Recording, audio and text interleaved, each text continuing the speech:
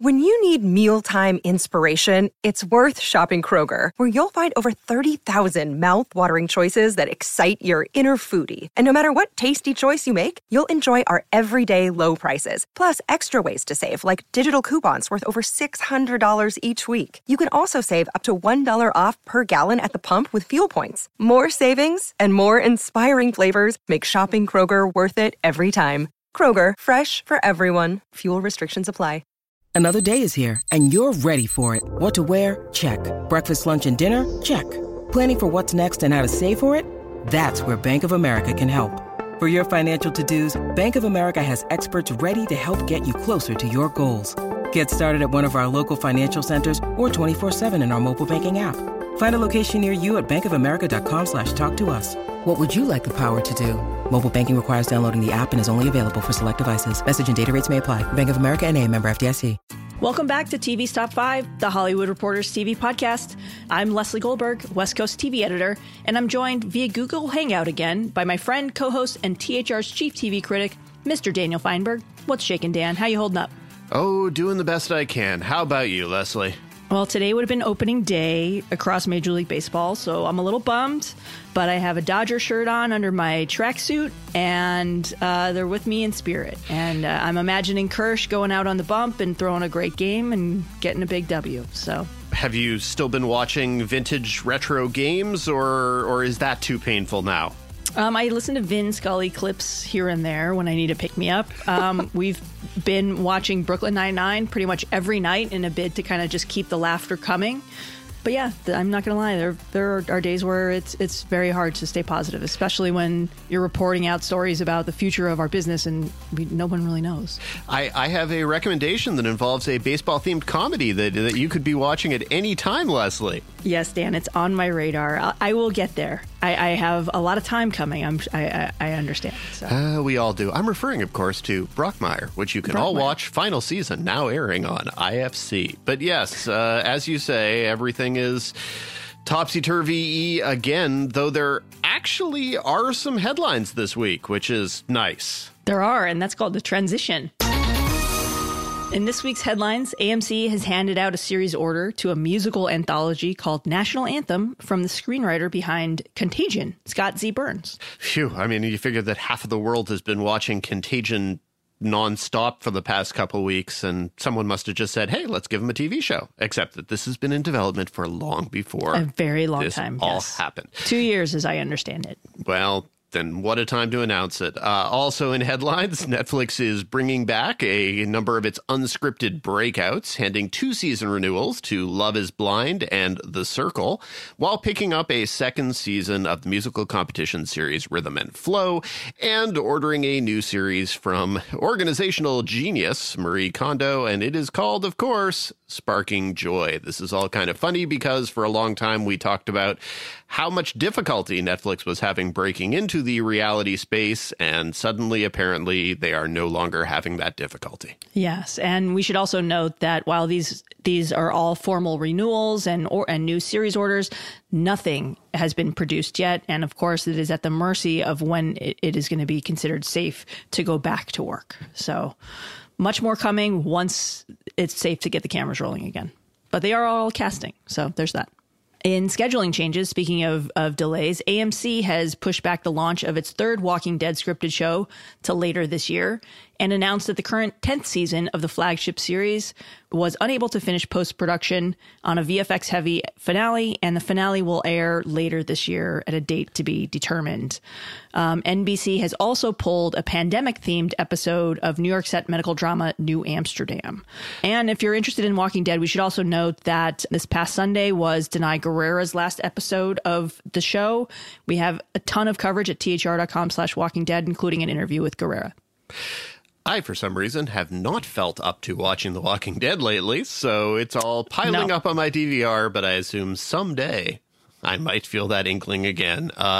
In slightly better news, peppier news, world moving forward news, a lot of the late night shows are getting back to work, largely, of course, remotely, and in upcoming weeks, we're going to have the triumphant returns of James Corden and Conan O'Brien and Desus and Mero, yay. And people have been getting back to this slowly. I've been enjoying the past couple days of shows from Trevor Noah, the social distancing daily show, which he's been doing from his apartment. But it's felt a little bit like the show itself. He's had correspondents come in via Skype. He's done the headlines. It is still a little bit unnerving / eerie to see all of the comic rhythms with absolutely nobody laughing or responding to anything. On the other hand, I personally appreciate the comedic perspective on the news and having it back because heaven knows, we've been missing it. And of course, Seth Meyers did a closer look from home, which I thought was terrific and very, very funny. So, this is not in any way to say that anything is getting back to normal, but people, when it's possible to find workarounds, are finding workarounds. And, we will have much more conversation on this subject in this week's Showrunner Spotlight. So stay tuned. Yes. And wrapping up headlines, Netflix has ordered 40 episodes of a short form animated Angry Birds show that is geared at kids. And we'll have more on the animation space later in this episode. So with all that out of the way, Dan, let's get into this week's top 5. Number 1. Up first this week. Guess what? It's coronavirus themed. This week, the International Olympic Committee officially postponed the Summer Olympics. A new date has yet to be determined, though organizers say it will take place by summer of 2021 at the latest. While not unexpected, this does have larger implications in our world at NBC Universal, which carries the games, because they were set to peg the launch of Peacock to the Olympics. So, Leslie, let's talk about Peacock first. How does this Olympics postponement impact Peacock and NBC Uni? Before we get into that, we should acknowledge some breaking news that came in this morning, is that NBC Universal CEO Jeff Shell said this morning in a memo to staff that he tested positive for coronavirus. So that company has a lot of things going on, the least of which is gearing up for the launch of Peacock. So sending well wishes to everyone and all of our friends there as well. But as far as Peacock is concerned, look, the service is still launching as planned. There is a soft launch April 15th for Comcast subscribers. And the national launch was pegged for July 15th, which was a week before the Olympics were supposed to start. The platform was going to carry a number of events and stream them live. This was this was the biggest launch pad that you could have. The Olympics are, of course, so much bigger than the Super Bowl. And we consider the Super Bowl as the crown jewel of the TV calendar every single year. So the NBC has paid billions of dollars to continue to carry the games for the foreseeable future. And this is a big blow to how Peacock was planning to market and launch it itself, because the Olympics were going to be a cross-platform promotion for Peacock. So what are they going to do without it? Well, we made a lot of calls. We've spoken, Natalie Jarvie and I spoke with a lot of analysts and people within Peacock, people around it, agents, et cetera. And the one thing that we keep hearing is the same thing. They have over 15,000 hours of library content. So next year, they'll have The Office exclusively. This summer, they're going to have the entire SNL library, Parks and Recreation exclusively, 30 Rock, Friday Night Lights, Heroes, just a number of shows at a time when chances are people are still going to need and want library content. And what's more important, too, is that this is a service that's free. And yes, it's got ads on it because it's ad supported. There is an option where you can get it without ads. But, as a lot of people are stuck at home right now, and some may be experiencing subscription fatigue where you're paying for all of these different services, this one's coming to you free. And it's got a lot of content, like hundreds of hours of Dick Wolf shows, as we've previously discussed on the show.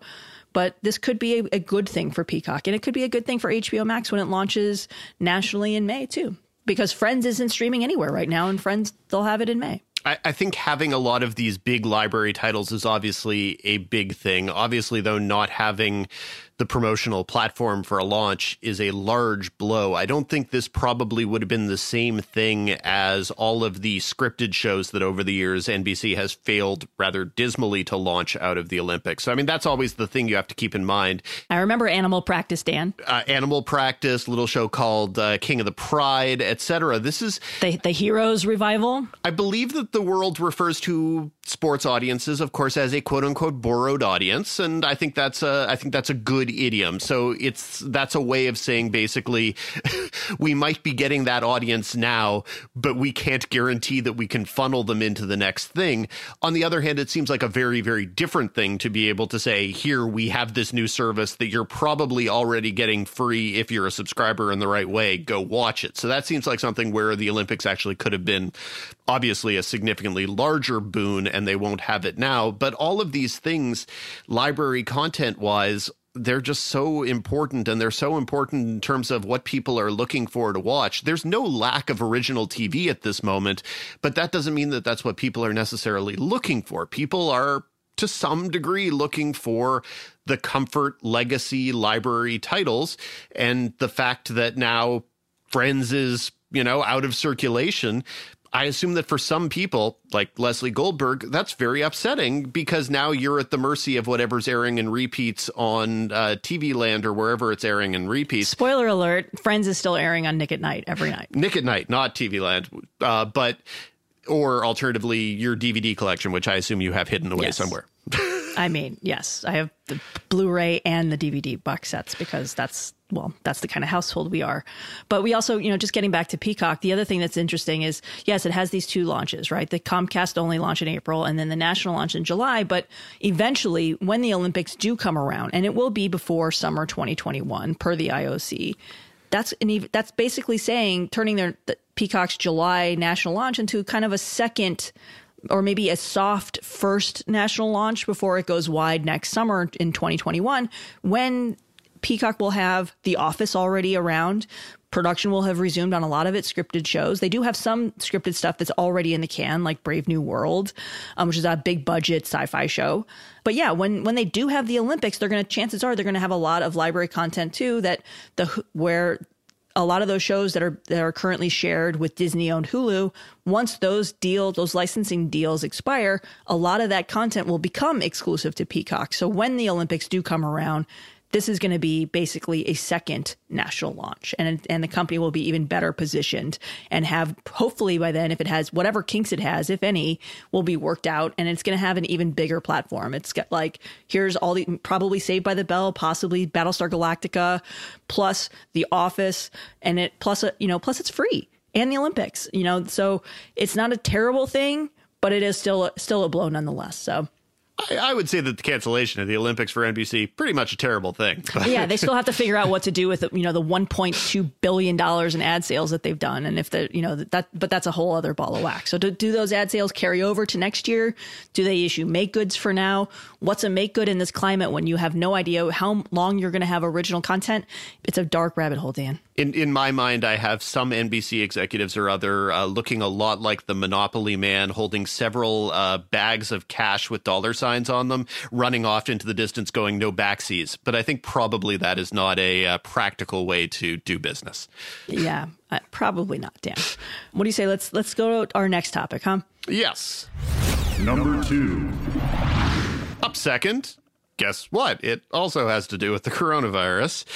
Our second topic this week: amid television and film's global production shutdown, some TV shows have managed to keep going. Animation shows are largely remaining unfazed by the industry-wide shutdown and are continuing to deliver episodes to their various networks and streamers. How are they doing this? Well, Leslie Goldberg knows. What up, Leslie? How they doing this? Well, this was actually one of the more uplifting stories to report amid everything that's going on in our industry.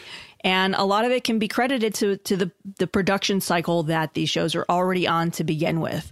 Animation typically takes a year to produce an episode, be it the physical animation, the color correction, adding the voiceover stuff, let alone writing the episodes, etc. This is it. Most of these shows are on a year out calendar. So shows like The Simpsons and Family Guy already have episodes in the can for next season at a time when a lot of shows haven't even been able to finish this season. So this is happening at a time when animated shows were already experiencing a big boom because of how well they perform on streaming services. We know Family Guy and things like Rick and Morty are among the most watched, acquired, or licensed shows on Hulu, for example. Netflix, as we've noted in the past, invested heavily and opened up its own animation studio. CBS Studios did the exact same thing because they want to own this content, and they want to. The goal is to have writers and producers and animators all working under the same roof, because you wind up with a better product, and B, the lines of communication are considerably easier. A show like The Simpsons, for example, outsources its animation to who knows where, but it's not done in-house. So a big part of this is that these shows were already up and running and already ahead, and they are adapting, like other writers' rooms, to using technology like Zoom. That's great for writers' rooms. They've done a couple of shows, including Big Mouth on Netflix and The Simpsons, have done table reads via Zoom, which is more than 40 people virtually sitting around the same virtual table, running lines, and you know, like that's kind of a great story, at least for, you know, in this landscape. And, you know, you've got, you know, a lot of these shows. There was a Family Guy producer who had the foresight of saying, let's get everyone set up. They went out and bought software and equipment for people to set them up at home well before the governor ordered the stay-at-home mandate. So, you know, this was that happened on The Simpsons, that happened on Family Guy. So you're starting to see a lot of these systems find new ways to keep going. And that's, you know, one of the things that why you're going to see Family Guy and The Simpsons unfazed by what all of this next year. So, and they'll definitely be able to carry the 22 episode orders. One of the things I thought that was most amusing in your great article on THR was that Family Guy is having musicians record the score at home. Is that something that's happening? That is beyond bizarre. Yeah, a lot of musicians are recording the tracks independently, and then it's all going to have to come together through a mix. The other thing that I'm hearing that didn't really find a way to fit it into the story is that a lot of these shows, like if God forbid they have any problem doing voiceover, like someone like Seth MacFarlane, for example, has had a voiceover studio at home for years. But if any other actor is having issues recording stuff, they have a library of 350 episodes plus to draw from. And chances are you're going to get the audio you need somewhere. And that's, of course, a worst case scenario for a show like this. So, yeah, I mean, expect more. We're hearing a couple of animated shows are going to get early renewals because they want to keep the production going. And that's generally why shows like The Simpsons and Family Guy and a lot of the, you know, the Netflix shows like Disenchantment get these early renewals, because it does take so long to produce these episodes. So this is one area of our industry that is adapting and finding ways to keep going. And they're moving along. Al Jean, who's the showrunner on The Simpsons, said it's pretty much business as usual. Well, we'll see how long that continues to be the case, but knock on wood, I suppose. Yes, knock on wood. Well, that takes us to our third segment this week. Number 3. You know, look, given the massive slowdown and the amount of breaking news that we usually discuss on this show, we are looking to you, our wonderful listeners, for topics and other mailbag questions. So if you have one, please send it to us at TV's Top 5. That's TV's Top 5, the number 5 at THR.com. And hopefully coming soon, you know, we're talking about some interesting things that we can do. Perhaps a live mailbag segment via Google Hangout or something. So that's something that we're working on. So stay tuned to our Twitter feeds for more. And let's get into some questions. What do you say, Dan? Absolutely. I should note, incidentally, we got a lot of very good questions last week, and we really appreciate it. Thank you all, yes. So if we're not reading your questions, it's not because they weren't good questions. It's because these are the ones. We got a lot of questions. We got a lot of questions, which we totally appreciate. And these are the ones that caught our fancy today. But keep them coming, because you never know what mood we're going to be in to answer things next week or the week after. So seriously, we love your questions and appreciate it. Listener Carl, who actually sent like 5 great questions that we could have answered, but we're only going to answer one because, come on, got to share the wealth a little bit. Carl from Minneapolis asked us to look into our crystal balls to find what lessons we see the TV landscape learning during this pandemic, i.e. if upfronts will ever be in person again, if straight-to-series orders will rise, or if everything will simply return to normal. What you say, Leslie? Well, one of the things that I'm hearing from a lot of people is working remotely is actually working out pretty well. In our showrunner spotlight, we have Gloria Calderon-Kellett from One Day at a Time, who we asked about that and how working remotely via Zoom is influencing the writers' rooms and how that's going. But I'm hearing from a lot of different people who are saying, you know, that they're around their home to put their kids to sleep at night. Some executives have said that working remotely could produce a very sizable cost savings when you're looking at, paying $30,000 a month in rent to keep for writers' rooms. Plus you've got, lunch tabs, et cetera. But there is a cost savings here. There's also an environmental benefit. So I could see that possibly having some kind of lasting impact. Some executives may not need to travel across the country for a meeting. You can just Zoom in if you've got a laptop in the pitch meeting. I mean, we have a great story from my colleague Mikey O'Connell, who spoke with a number of executives who are continuing to do their pitch meetings, but doing so via teleconferencing. And sometimes it's working out for a lot of different people. So I could see that being something that sticks. Yeah. I will be very interested to see what happens with upfronts, because like pilot season, they're sort of this insanely expensive relic of a past era. And I'll be curious to see if people decide that such things are necessary. And I think probably there are definitely reasons to continue to have something resembling the upfronts. But I think people will begin to look at how things can be done differently. I think probably even something like the TCA Press Tour is something where people are going to give consideration to how to handle it. As a former TCA president, I always say over and over again that there is simply no way to get your product in front of as big a room of high profile journalists as the TCA Press Tour, and that it still has great value and should continue to exist. But the question of how it might be changed or how it should/could be changed is something that I'm glad is not currently under my presidential purview. But I think it's a very real question. Carl also asked if there were any changes to network scripted television that you wish could come out of this upended world where there are no rules. Do you have any answers to what you wish might come out of this? Well, I think we're going to start to see probably a lot more broadcast networks following the cable and streaming model of straight to series model. And that's something that they've been experimenting more and more with. You know, we saw ABC hand out a rare straight to series order for fall for a David E. Kelly show. I mean, it's David E. Kelly. I think you know what you're going to get with that. But I could see this having a larger impact this year because, as we noted in last week's episode, a lot of these pilots are going to be unable to be produced. And this week, the networks handed out a lot of backup scripts orders or picked up a lot of backup scripts. So there's a lot of dramas got in order to write episode 2 or some were able to open mini rooms to get going. I've heard that some producers are trying to film sizzle reels using what limited footage that they did have in order to get a pickup. But I could see this becoming something where, you're not buying hundreds and hundreds of scripts every year and then producing 60 plus pilots.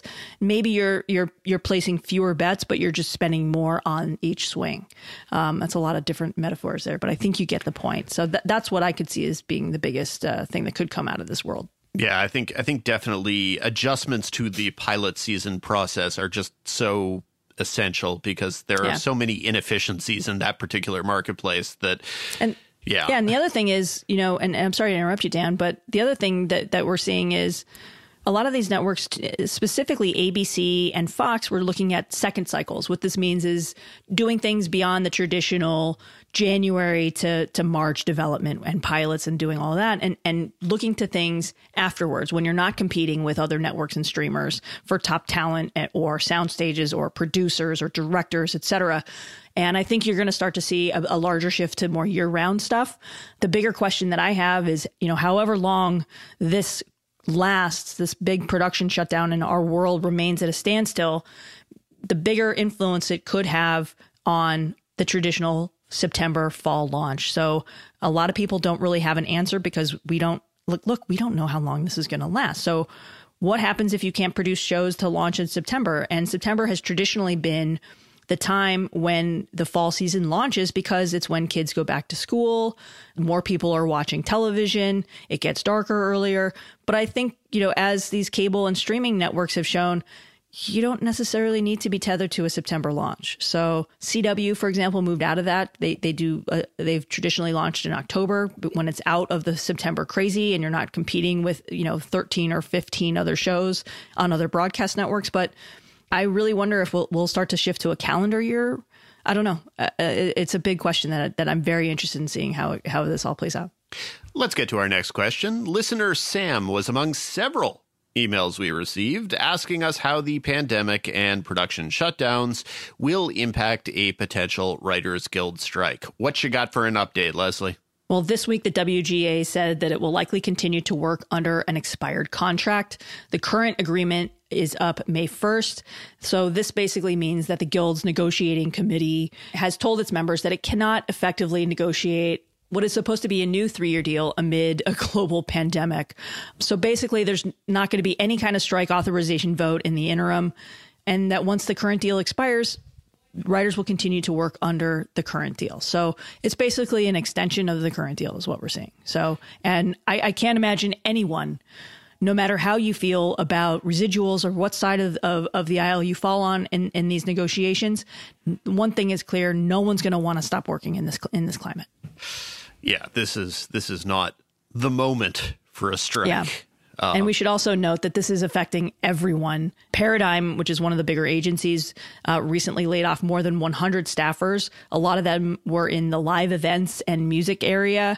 They also signed the WGA's Code of Conduct, and that is an issue that is almost now a year since the WGA instructed its members to fire their agents. So, this is the battle over packaging fees, for example. And so far, all of the smaller and mid-sized agencies have signed it. The only holdouts are the big four: WME, ICM, CAA, and UTA.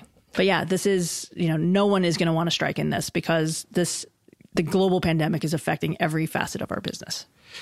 Well, this segment has sadly been a lot of doom and gloom, but so let's end this one with a fun one.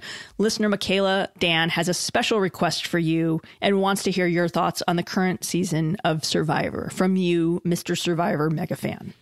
Well, people who follow me know that I was very much irritated / turned off by last season of Survivor with its rather awful sexual assaulty quote unquote twist, which was not really an intentional twist, just a twist utterly blundered by producers in the network, which they, to their utter credit, admitted that they blundered and that they could have done better. And so, yeah, I was definitely both of last year's seasons were actually pretty bad. The first season last year had the Edge of Extinction twist where someone won the game for basically playing 7 days in Survivor. That was bad. And then last season was bad. This season, though, the vaunted All Winners Season 40 has thus far been a good deal more entertaining, and it's had its heart much more in the right place. It hasn't had the horribly awkward moments. On the other hand, it continues to have the Edge of Extinction twist, which anyone who knows me knows that I think sucks. It is such a bad way to be playing Survivor, to be able to have people go off and just loiter on another island with the chance to come back in 20 or 30 days later or 38 days later and still win the game. It's an awful twist, even though it's been better this season because they've given them some things to do. And also, there are just a lot of good characters who are out on that island doing very little, and so they're decent TV. It's been an interesting season because all 20 contestants were winners, and so you figure, okay, that's going to mean a lot of high gameplay. But one of the things that maybe they didn't anticipate quite so totally was the division of allegedly old school versus new school Survivor players, and the early votes this season have been almost entirely to eliminate the old school players, which to me is just bizarre, because even if there actually was collusion and the players all got together beforehand and said, yeah, we're getting rid of the oldsters, you couldn't have done it as cleanly as they've done it. So all of the players who a lot of fans were like, yes, I can't wait to have Boston Rob back, to have Parvati back, to have Tyson back, to have Queen Sandra back, a lot of those people have been getting voted out quickly. And so therein, for those fans, Edge of Extinction has value because at least they didn't go home. I believe it was something that Amber said when she was the first or second person sent to exile, that if she had been in a season where she'd just gone home, or rather left and gone to a resort for 39 days, she would have felt like she wasted this time away from her family. So at least she has a chance to come back to the game.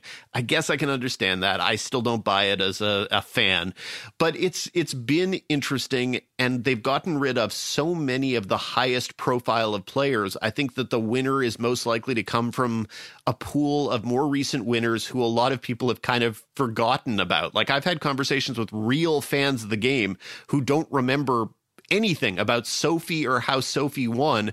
And allow me to tell you, Sophie is freaking awesome, and she was awesome in her season too. So I love the idea that a player who is that kind of below the radar player in terms of Survivor lore, has a chance to be like, yeah, I came out with 20 winners and I was the person who came out on top. So I'm really hoping that it's someone like that it's someone like Sophie who comes away winning and everyone just goes, huh, okay, well, that's what happens when you put 20 winners together. So anyway, I've been mostly enjoying this season after hating last season and feeling really guilty watching it entirely. I'm glad to be back to mostly enjoying Survivor. Well, Dan, now I understand what our listeners must feel like when we talk about baseball. So 'cause I didn't understand any of that. But I'm glad that you're enjoying finding something that you're watching for pleasure, my friend. I do my best. I like occasionally enjoying the TV I watch. What I'm enjoying even more is having Top Chef back. Top Chef returned last week, also with an all-star season, and that show is, to me, absolute comfort food. I'm very happy to have that one back, too.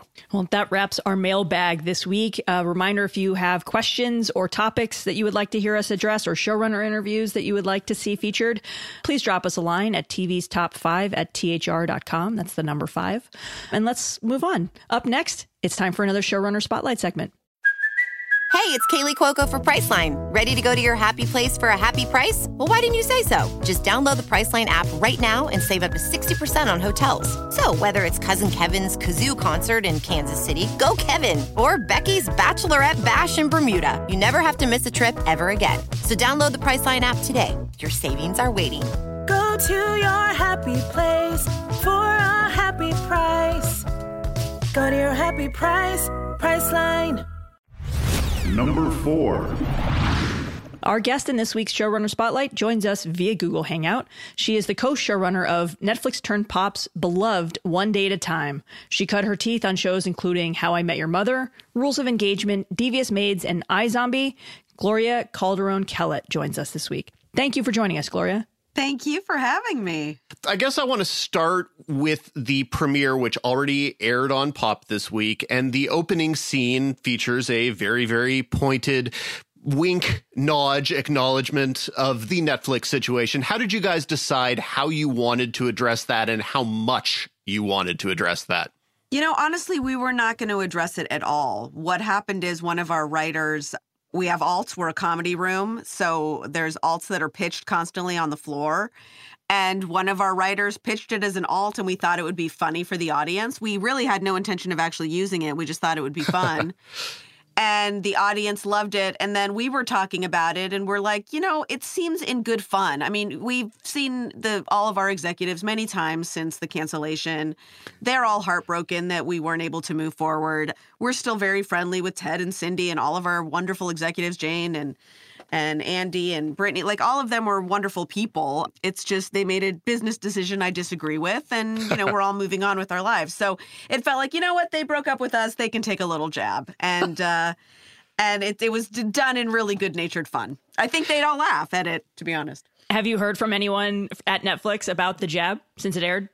I have not, but the day that we premiered, there were a lot of people on the internet asking Netflix why they couldn't find season 4. And the Netflix account was very sweet and said, it's on Pop TV and it's great. And so that was very classy. It felt like we saw our ex-boyfriend at a party and he was being classy. Now, sticking with that first episode, using the census taker as played by Ray Romano was both a great way to reintroduce the characters to the audience and then also simultaneously to underline the importance of the census, of course. And that's such a good example of the way that the show has kind of tackled politics without sacrificing narrative over the years. How did you guys crack that intro scene and how did you wanted to approach it? Well, it's interesting. I had, you know, Mike and I always have lists of things that are important to us that we'd like to try to talk about with this family. So census was on there, but I had not thought of it as a framework device until one of our writers brought it up and said, hey, why don't we use that as a device of like, here's everybody, here's their relationship to one another, let's go. And it was like, oh my gosh, that's perfect. So it was great. It worked out really great. And then we'd obviously were like, it'd be great to get somebody awesome as that census taker. And we've been wanting, obviously, Ray forever, but he is reluctant to do sitcoms again, as he was, you know, the highest paid sitcom star of our time. And he was kind enough to do it for Top of Show just as a favor to Mike because he loves Mike Royce so much. So we're very grateful to Ray. They, of course, go back to Men of a Certain Age, and Everybody Loves Raymond. Yes. yeah. Yes. And we should single out Mike Royce, friend of the podcast, who's been on our show twice already. So it's nice to have you on finally. He is the best. He's the best cis white male ally. We love Mike Royce. Now, sticking with the way that the show has tackled politics, how did the looming election factor into how political you guys wanted to get this season and how specifically political you wanted to get? Well, it's so interesting. I've had sort of a change of heart in discussions recently because people ask about the show being political all the time. And it doesn't feel political to me to have these conversations, but I suppose what is political is I do have an agenda. I do want to change hearts and minds. I do want to have this Latinx family come into your home and make you perhaps feel differently if there's nobody Latino in your life and you have a frame of reference that is currently what's on television, which is not an accurate portrayal of who we are. So I suppose by being female and Latina in this country right now, that is political. So in talking about that and putting forth what I think is an accurate representation of what my family looks like, I guess that is political. So, yeah, we constantly just try to ground the show. I mean, it is a multicam sitcom. It is heightened and there are jokes and all of that. But we really do try to ground it and make it more in the tradition of what Norman did and what Mike and I both respond to, which is grounded, more play-like, if anything, comedy. And I think when we're doing it right, or at least when we're the most proud, is when we're able to have grounded moments where people aren't doing wacky things. They're just being so themselves that the relationships between the characters become humorous. But there's no direct addressing of the election because, for example, this would be Lydia's first time voting in an American election. Yes, no, it would be. We had an episode that we were not yet able to shoot. We do have an episode that is definitely a political episode. It is about talking to family about politics. The whole episode is about that. We have not been able to shoot it. We were only able to shoot 6 episodes of our 13. The great news about this Zoom technology is that we have tabled all of our scripts. So when we do come out of this madness, we hope that we will be able to finish shooting the final 7 episodes because one of them is definitely a political episode. Discussing the election, discussing politics with family, discussing when it's important to talk about it and when it isn't. Just building off of that, and I think we can circle back to some of the stuff from this season of the show, but, you said you're able to have filmed 6 of 13, and with the show kicking off on Pop this week, you're bringing happiness into so many people's lives with these new episodes, but knowing that there's only 6 and knowing how uncertain it is of when you're going to be back up and running, look, the latest that, as we record this is that LA may be in quarantine through May. How might that affect and what conversations are you having about how you wind up leaving things? Or, we've heard a lot of broadcast shows, for example, they either have to roll the episodes to next season or they're just going to be lost episodes if the shows don't come back at all. What kind of talks are you guys having? What have you been told, especially considering the status of Pop with originals and your uncertain future? Right. Well, it's all very uncertain. We're kind of really taking it one day at a time, truly, because I will not step foot on a set. See what I did? Now, I won't step back on a set or have my crew step back on a set or have legend and national treasure Rita Moreno step back on a set until it is safe for them to all do so. So we need to be in a situation, and I don't know what that looks like, and hopefully greater minds than mine are thinking about that.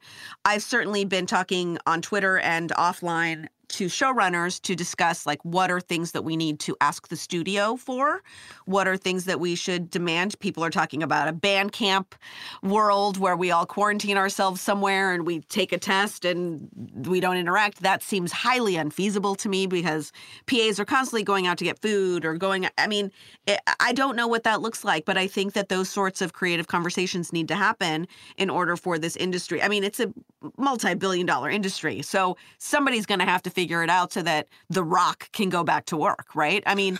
I can't help but think of my crew, who I love so very much, and many of whom are paycheck to paycheck, and we were able to get them a few more weeks of pay, but we don't know how long that's going to go. So we're trying to be creative, and hopefully the good news about the 6 episodes is we actually, our 6th episode is kind of a nice little capstone for part 1 of season 4. It ties up some things very nicely. So if this has to be part 1 of season 4, that would be okay with me. And then hopefully we'll be able to shoot part 2. Luckily, the numbers were good, so hopefully they will keep us going. And Viacom is a large company that owns Pops, and they have many, we were simulcast. We were on TV Land and Pop and Logo. So hopefully that means there's a lot of homes that we could go to if Pop decides not to make any more original programming. I'm not sure. This is all really the Wild West. It's so much unknown at this moment. Yeah, and I mean, your Twitter thread the other night, I admit I read a lot of the responses that as they were coming in, and it doesn't really sound like there's any way around going back, like how you go back to production. I mean, we're getting a lot of emails from listeners saying what has to happen for production to resume. And you guys are a multi-camera comedy, which means you film in front of a live studio audience. And in the early days before the production was shut down across the industry, a lot of those shows like you guys were doing so without a live audience. Same with late night and some of the daytime syndicated fare and game shows. But outside of like a sequestered Bandcamp thing, which you mentioned, have you heard any good suggestions about how you could even consider going back? I mean, the thing that I put out there, and again, I am not a scientist. I don't know anything about anything. I'm just thinking I have an immune compromised husband and mother, so I can't be the one that goes out there. And I feel like every single person in our crew has somebody like that that's important to them if it's not them themselves. So for me, I think I would be comfortable if fast tests become a reality. If somebody, I think that right now in the UK, there's a 15-minute test. That's innovation that's happened very quickly. Hopefully that means that soon there can be a 2-minute test, like a pregnancy test, and every single person on your set has to take it every day. They come in the morning, they take their test, 2 minutes, great, you're clear, you go in. I would, if everyone, my skeleton crew would be 65 people. That's the least amount of people because I asked. That's the least amount of people on the set to do the multicam sitcom without an audience. And how many is it in a normal situation without an audience? Just for comparison's sake. You know what? I don't know. I'd have to ask. I just literally said, what's the least amount I can have? And so the producer got back to me and said 65. I don't know how many are on there normally. Our crew's like 200 and something people. Yeah. I think we're like 225 or something. So the least amount I could have would be 65. And then that would be, makeup would stay in the makeup room and watch from the monitors. Wardrobe would watch from the monitors. Like I would try to sequester people. But still, like how do I ask Rita to come on a set? Unless every single person is negative. I just can't, I don't see how we can do that. So if there's a way to do fast tests and studios invest in fast tests and test their crew every single day, because also maybe you're okay today, but then you go home and you go to the grocery store and I just don't know who everyone is interacting with. So that the next day I think they'd have to be tested again. I would love to see another way forward or start having these conversations openly so that we can find a solution together.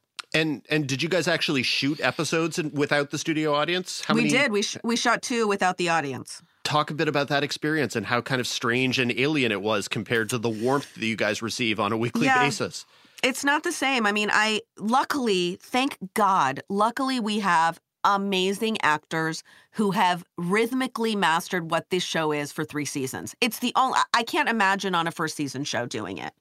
Because they know they're now in the mode where they know where the laugh is. They know where to hold. They know they're pros now, right? So, Rita and Justine, so many of them were already pros, but especially the kids, right? So they feel it. They feel when they're supposed to pause. They adjust their performance accordingly for where the audience would respond. So we're grateful for that, but it's different. Are you going to put in a digital laugh track? We're going to have to do, we have recordings from earlier live audiences that we're going to sub in, I guess. Huh. Have you watched what they actually look like? Have you had the chance to do that? Yeah. It's still good. It's still good. It's still good. It's just, we can tell the slight difference. It's also, these are actors that love an audience. So there's a little bit more of an but they're all so good. We're so lucky that they're so good. And truthfully, with every multicam, there's a few scenes of every episode that you shoot without an audience. You pre-shoot on Monday, right? So like scenes in cars, scenes in swing sets that that have to come down, restaurants and things like that that are not your regular sets. So it's not like we've never pre-shot stuff before, but it would be 1 or 2 scenes, not the whole episode. Speaking of how you're adapting in this climate, you are among the shows that have shifted to virtual writers' rooms using apps like Zoom. We've heard from other showrunners that it's going well, but what's your experience been like? And just out of curiosity, how has Norman Lear adjusted to this new world too? Well, Norman is not in the writer's room. You know, he's like our grandfather who blesses us. He came to visit us for 2 minutes the other day, which was so beautiful to see his face on the screen. But he's not in the writer's room day to day. Again, the benefit of us already being halfway through the season is we already know our writers. We know what their voices are. We know who excels at what. And so it was not a difficult transition to move over to Zoom. We're also rewriting scripts. We're not pitching. We're not breaking story, which would be trickier, I think. But I think rooms are adjusting. It's better in person. But I would say, might I do a day or two a week, or might I do rewrites via Zoom? Sure. It has definitely made us realize ways that we can perhaps be a little kinder to the environment during hiatus weeks, perhaps, and still work, but be able to do so from home. And I was talking with a showrunner the other day who mentioned that it could also give some opportunities to people who are trying to break into the industry who haven't moved to LA and maybe could do the job remotely. Like, could you see that happening where hypothetically, and let's knock on wood here, the show gets renewed and maybe you bring in a writer who lives out of state and you have just a laptop in the room? Possibly. I mean, with multicam, it's hard. We're so on the set. I think for 1 hours, where a lot of times you have these 1 hours that shoot in Vancouver or shoot in Georgia or shoot in Louisiana, and you're not there for the day-to-day anyway. So in that regard, I don't think it would matter. For multicam, where we're really doing a play, the writers go down to set every day. You know, we are there with the actors, so it makes it a little bit trickier for us, but certainly possibly for shadowing opportunities. Although writers' rooms are such sacred places, that would be interesting too. But I think possibly. I would say the answer is possibly. Well, what have you learned so far in these virtual writers' rooms in terms of what you have to do to keep up the energy? Because I have to imagine that a comedy writers' room is all about the give and take and the back and forth, and I have to imagine that's extra difficult in a situation like this. I think under the circumstances, we are all dying for a comedic reprieve from what's happening, that it's actually been okay. We've all been so relieved to see each other and to laugh together when everything else, when you shut off the laptop, seems to be a dumpster fire. So I would say actually that there is a great relief to coming together. There's a real beauty in the community that it provides. And so thus far, maybe if this goes for a very long time, that's something we're going to have to revisit in terms of what we need to do for energy. But right now, it's not a problem. One of the things, we touched on this earlier, look, Dan and I have discussed this on previous episodes. The state of pop is kind of in flux because they backed out and stepped away from a lot of scripted series. Obviously, Schitt's Creek is ending. They have you guys. And one of the things that they're doing business-wise is focusing on owning more of their content. And you guys are producing outside. Yes, everybody especially is. The streamers, everyone is. Yes, everyone is. But you guys are owned by Sony. And eventually, when the season is complete, you're going to air on CBS as part of the deal that Viacom made with Netflix. But what have you been told about another season? Could you see being shifted to CBS for first-run episodes after this season? I mean, what's the update on your future right now? What have you been told? We really don't know. We don't know. We were really surprised to read the news of the other shows being pulled. So we're grateful that we still exist. And I would say that we're very fortunate to have Sony, first of all, because they've been such incredible, fierce mama bears in terms of fighting for us. And also they split the cost of the show. A lot of the other shows that are out there on cable are less expensive. I think that I don't know what they were, but I think roughly, they're under $1 million, and, multicam sitcoms are a little bit more than that. So sharing the financial burden has been key in having us continue. Obviously, we are a multicam show. I think that we would go great on CBS. CBS was my home for many years at How I Met Your Mother and Rules of Engagement. I think we would be a great fit. It would be great to see a Latino family on CBS. But really, to be perfectly honest with you, I don't care where the show lives. I just want it to continue. You know, Pop has been so good to us and so kind. Bradley Schwartz has been an angel. They've been so supportive, and so we've loved working with them, and we would love to continue working with them. But I don't know if they know what their fate is. So as long as we keep doing it, I don't care where they put us. In Success, you record the remainder of your 13 episode orders. How does the season end? Without spoiling anything, of course. But if, God forbid, the show doesn't come back, is it a good ending where that it could feel like a series finale, or does it also kind of leave the door open for another season? Like, how do you set it up? You mean the 13th episode of season 4? Yes. Yeah.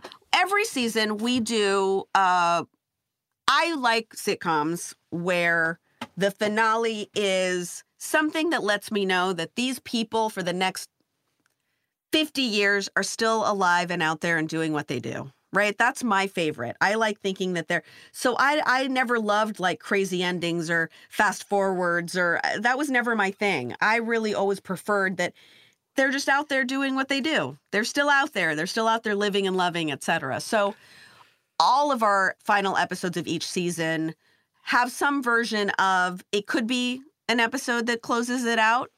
If you look at seasons 1 through 3, those were all written as, if this is the end, this is the end, because we never knew what our fate was.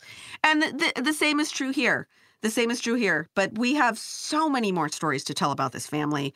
Mike and I came in with, pages and pages of stuff that we didn't even get to, because after a year and a half of not being able to kind of speak to these characters and in their voices, it just came pouring out. This season came pouring out. We've never broken a season so fast. And it just spoke to, oh, wow, like this really can go for years and years and years. We have so many stories that we didn't even get to touch on that we still want to do. So I would say both are true. If it had to be the end, then yes, I think it would be a satisfying ending, but hopefully we'll be able to go for many more years. You sound reasonably chill with the uncertainty. I'm curious if that's just generally your personality type, or if the first couple seasons of being on the bubble at Netflix kind of taught you how to approach uncertainty differently. Well, I think being a TV writer, you have to approach uncertainty and make some sort of peace with it. For the first 12 years before One Day at a Time, I was a comedy writer on other shows, and you never know. Every year is my show coming back? We don't know. I think one season, How I Met Your Mother got an early pickup, and we knew we were coming back. But other than that, the uncertainty has been consistent for over a decade of my life. So you got to make peace with it, because what's the alternative? So I think that's just how I've had to make it through. One of the things that I think about when I think of your show is, especially right now, is holy crap, have you guys been through so much?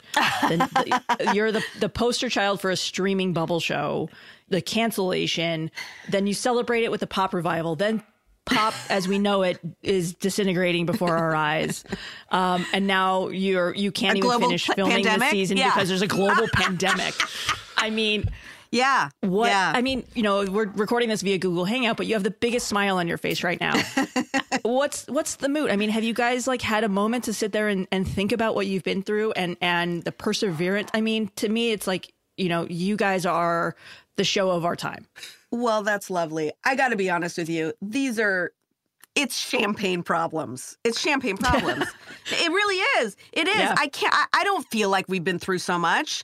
I feel like there are people on this planet who are going through some hell. Yeah. I have not experienced that for one moment. Me wondering if my show is coming back or not is not the same as what so many people on this earth deal with. I am so aware of my privilege constantly. I'm the daughter of immigrants. I will never for one moment understand what it's like to be scared and alone and 15 years old and here without my family with a suitcase and not knowing what the hell is going to happen. That was my parents. So this is not traumatic. It's not. It's a bummer. I love it and I want to make it. And I do it, though. Everything I do is in service of the sacrifice that my parents made and my grandparents made in sending my parents here to strangers, in the hopes that these strangers would be kind to them. And when my parents came in 1962, strangers were kind. And that's not always the case, and certainly not what's happening right now.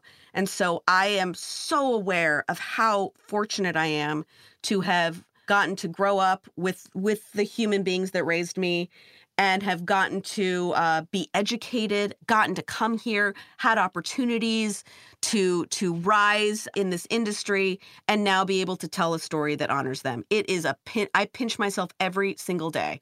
So it's all relative. And I think that every moment I get to make this show is a gift. And I hope that we get to do more of it. But if we don't, what a ride.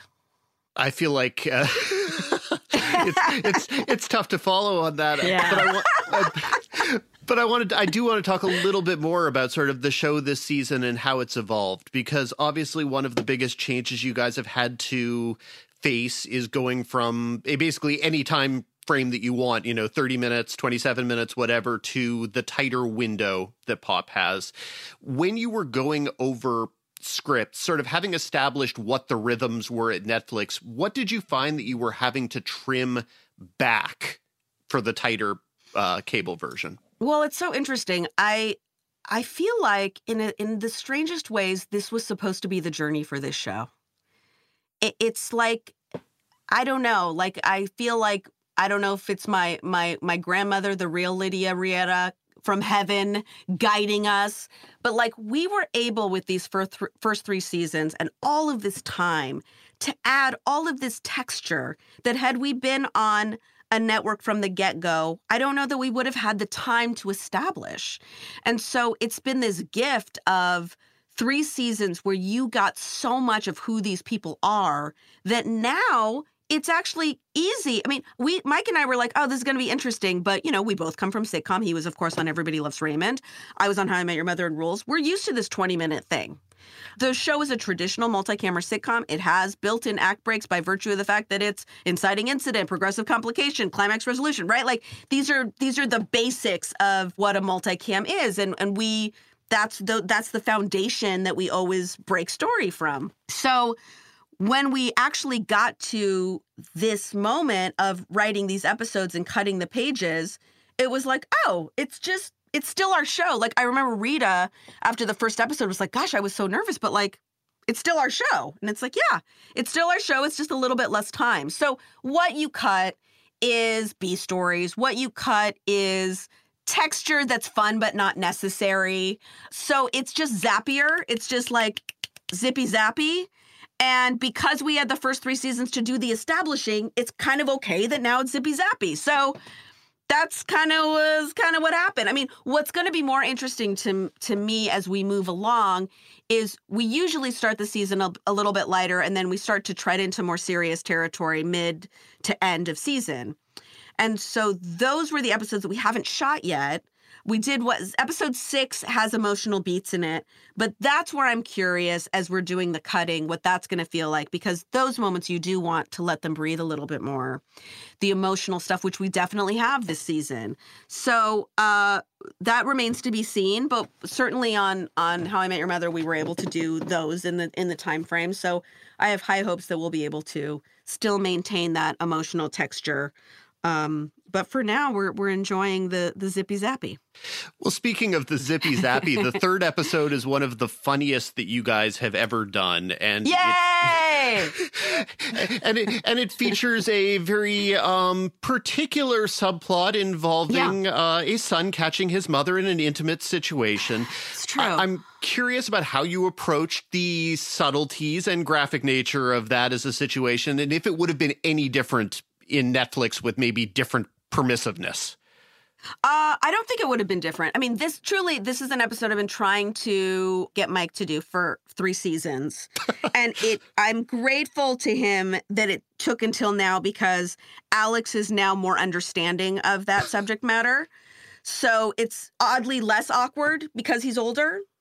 And look, we needed to find the story. I mean, I start a lot of things with like, I want to see this scene. Does it start something, right? So I pitched that first scene of her in the therapy group 3 years ago. And he was like, okay, but now what's the story? And the story had to be boundaries, right? It's about boundaries and about the boundaries you have within your family. Latino families don't have a lot of boundaries. And I grew up in a house where I could really talk about anything I wanted to talk about. So I realized as I grew up that not everyone had that. And it was very freeing to be able to, within your home, talk about awkward stuff. It's nice. And so certainly with my kids, I talk about a lot of stuff. And I'm sure, don't worry, I'm saving money for their therapy so they can say, Mom talked about everything. Like, we want her to shut up about stuff. Because, you can never win as a parent. But I would rather be in a place of over-talking and answering every single question possible and making sure that my kids feel comfortable bringing up awkward subject matter. Because I just don't have that filter. Like, I don't feel awkward talking about, like, anything. like really anything. I understand other people can get, like, ooky with stuff, but I'm not one of those people. So Penelope's not one of those people. Well, but it's one thing for you to be comfortable with that yourself, but do you ever sit and reflect and go, I am now writing masturbation jokes for Rita Moreno? Yeah, and it's joyful. It's glorious. I mean, I was weeping at the dustbuster, and there's so many lines she has in this that are such a goddamn delight.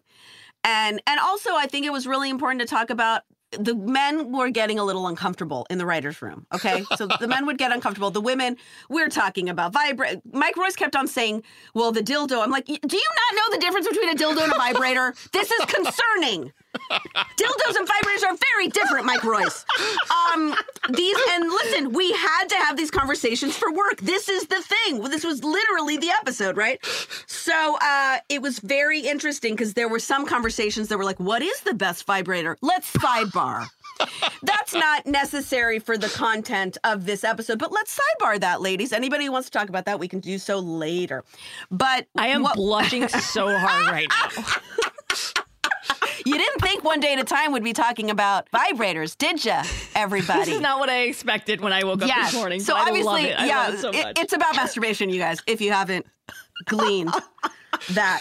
But I was joking with the guy because they were like, oh, the guys were like so clearly uncomfortable. And I was like, here's the thing, guys, we live in such a patriarchal society that when I was growing up, schwing was something guys would say all the time. Schwing is basically, I have a boner. I mean, that's what schwing is. It's gross. Okay? It's totally gross. So why are we allowed to be like, boner, but women can't say like, ooh, hello, basement flooded. Why can't we do that? Because women think things are sexy and get turned on too. But we are so I took great umbrage with why can't we talk about women's pleasure? Because it is under discussed as far as I'm concerned. Now it's my turn to figure out how to pivot off of that answer. And sadly, we are running short on time, but we do like to wrap up these interviews with the same question for everyone. And it's particularly interesting to hear right now, given everyone's quarantine. But what are you watching right now? What are you enjoying? Comedy. I'm watching a lot of Brooklyn Nine-Nine repeats. Same. That's Brooklyn Nine-Nine. I've not hidden my love of that show. I'm watching the Halloween episodes. I'm watching, stand-up, Ali Wong. I'm watching Mulaney. I'm watching Schumer. I'm watching Angela Johnson is a comedic genius. So I need comedy. I think that the world needs comedy right now. And that's why, we always talk about our show. We want it to be a hug. We want it to be like hanging out with friends and a hug at the end. And it feels like, boy, we all need hugs now more than ever. Yeah, well said. Well, that is a great place, actually, in that case, to stop. So thank you so much for joining us under these very difficult circumstances for a good laugh, Gloria. We appreciate it. Thank you. Thank you, guys. Gloria. Take care out there. The 4th season of One Day at a Time airs Tuesday nights on Pop. Number 5. As usual, we wrap things up with the Critics' Corner. This week's new launches include Ozark and Unorthodox on Netflix, Amazon's Making the Cut, CBS brings Pauly Perrette back with a comedy called Broke, plus new seasons of Siren and Man with a Plan on Freeform and CBS, respectively. Dan, it's a weird week. What you got? Well, let's talk about Man with a Plan on CBS. No. Okay, fine. Let's not talk about that. Or Siren? No, not gonna talk about Siren either. And heck, last week I talked about the Witch show, so that's all the Freeform. Motherland, Motherhood, Motherland, Fort Salem. Did I get it right? That is indeed the show. And honestly, since we talked about that for a couple minutes last week, and since I've been talking about everything's going to be okay for weeks, I feel like I've given Freeform enough coverage. This week I think mostly I'm just going to talk a little bit about some Netflix stuff. Unorthodox, which premiered on Thursday, is a 4-part adaptation of a memoir about a young woman who grew up in an Orthodox Hasidic community in Brooklyn and basically fled from her marriage to try to start her life over again. And the series itself is partially a personal spiritual exploration and partially a thriller, because the main character, played by Shira Haas, goes to Berlin, and she's followed by her Hasidic husband Yankee and by Moishe, a formerly ostracized Hasid from a different community, and they basically pursue her around Brooklyn while she's pursuing personal freedom. It's a very interesting show. It's wonderfully culturally specific. I've been enjoying all of the heavily Jewish programming so far this spring. It makes me feel seen, except this is in no way my version of Judaism. And so I really loved watching the things I recognized versus the things that to me were also utterly unfamiliar. And that is very interesting to watch. I think it is a show that maybe needs a little bit more nuance in showing the different versions of Orthodox Judaism, because I think some people who don't know about different Hasidic sects, who don't know about why these characters, for example, would be speaking Yiddish, I think there's a lot that people aren't necessarily going to get if they don't know, and it runs the risk of people thinking that Orthodox Jews in general are the villains in the story. And I don't think that's what it is, but I understand how that would be a reasonable concern.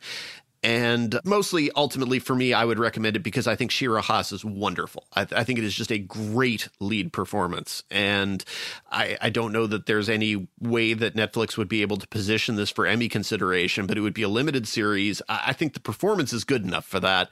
So that's worth watching. And it's only 4 episodes. So easy peasy.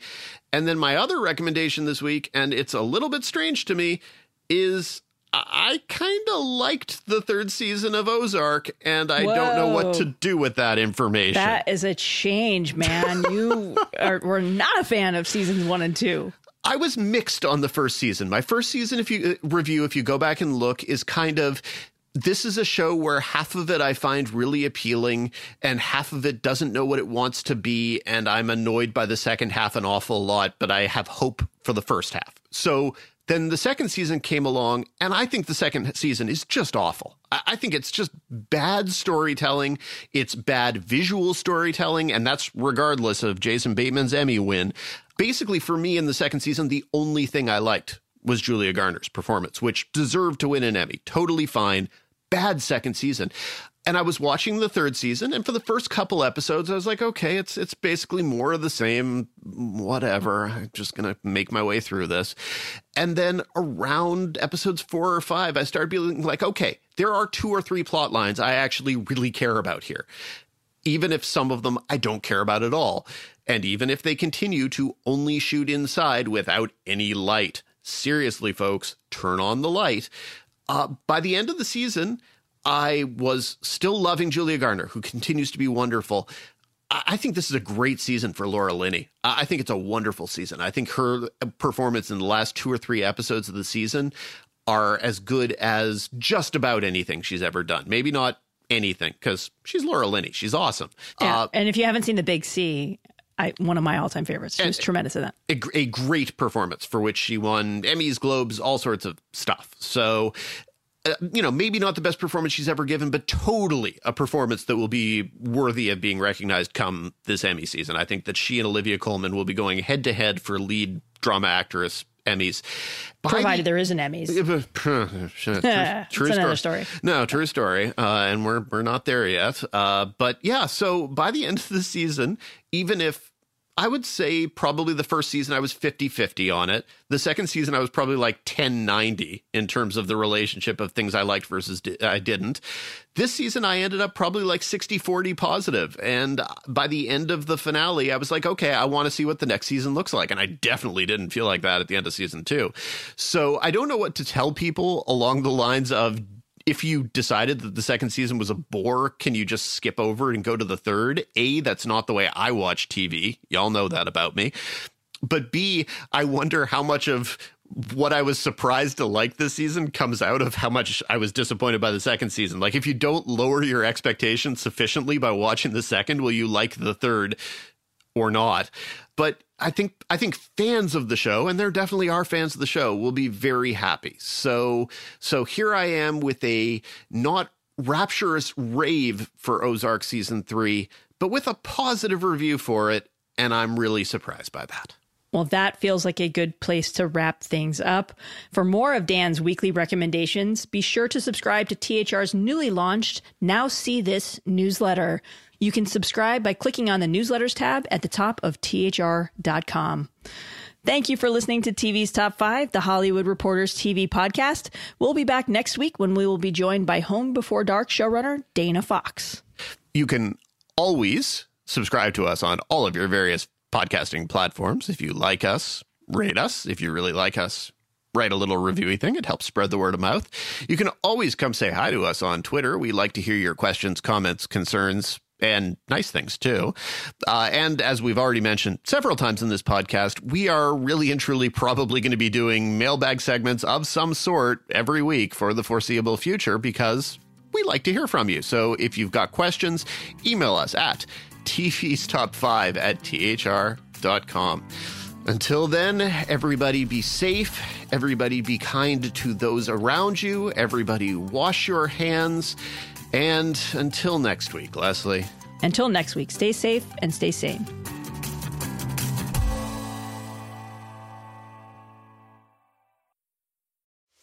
We are actuaries. In a world filled with unpredictability, we use our math skills to navigate uncertainty. Actuaries make a difference in people's lives across industries and the world. Actuaries have the freedom to work anywhere, and according to U.S. News & World Report, we're the 25th top-paying career. Make an impact as a fact seeker and a truth teller. Use your math skills for good as an actuary. The world needs you.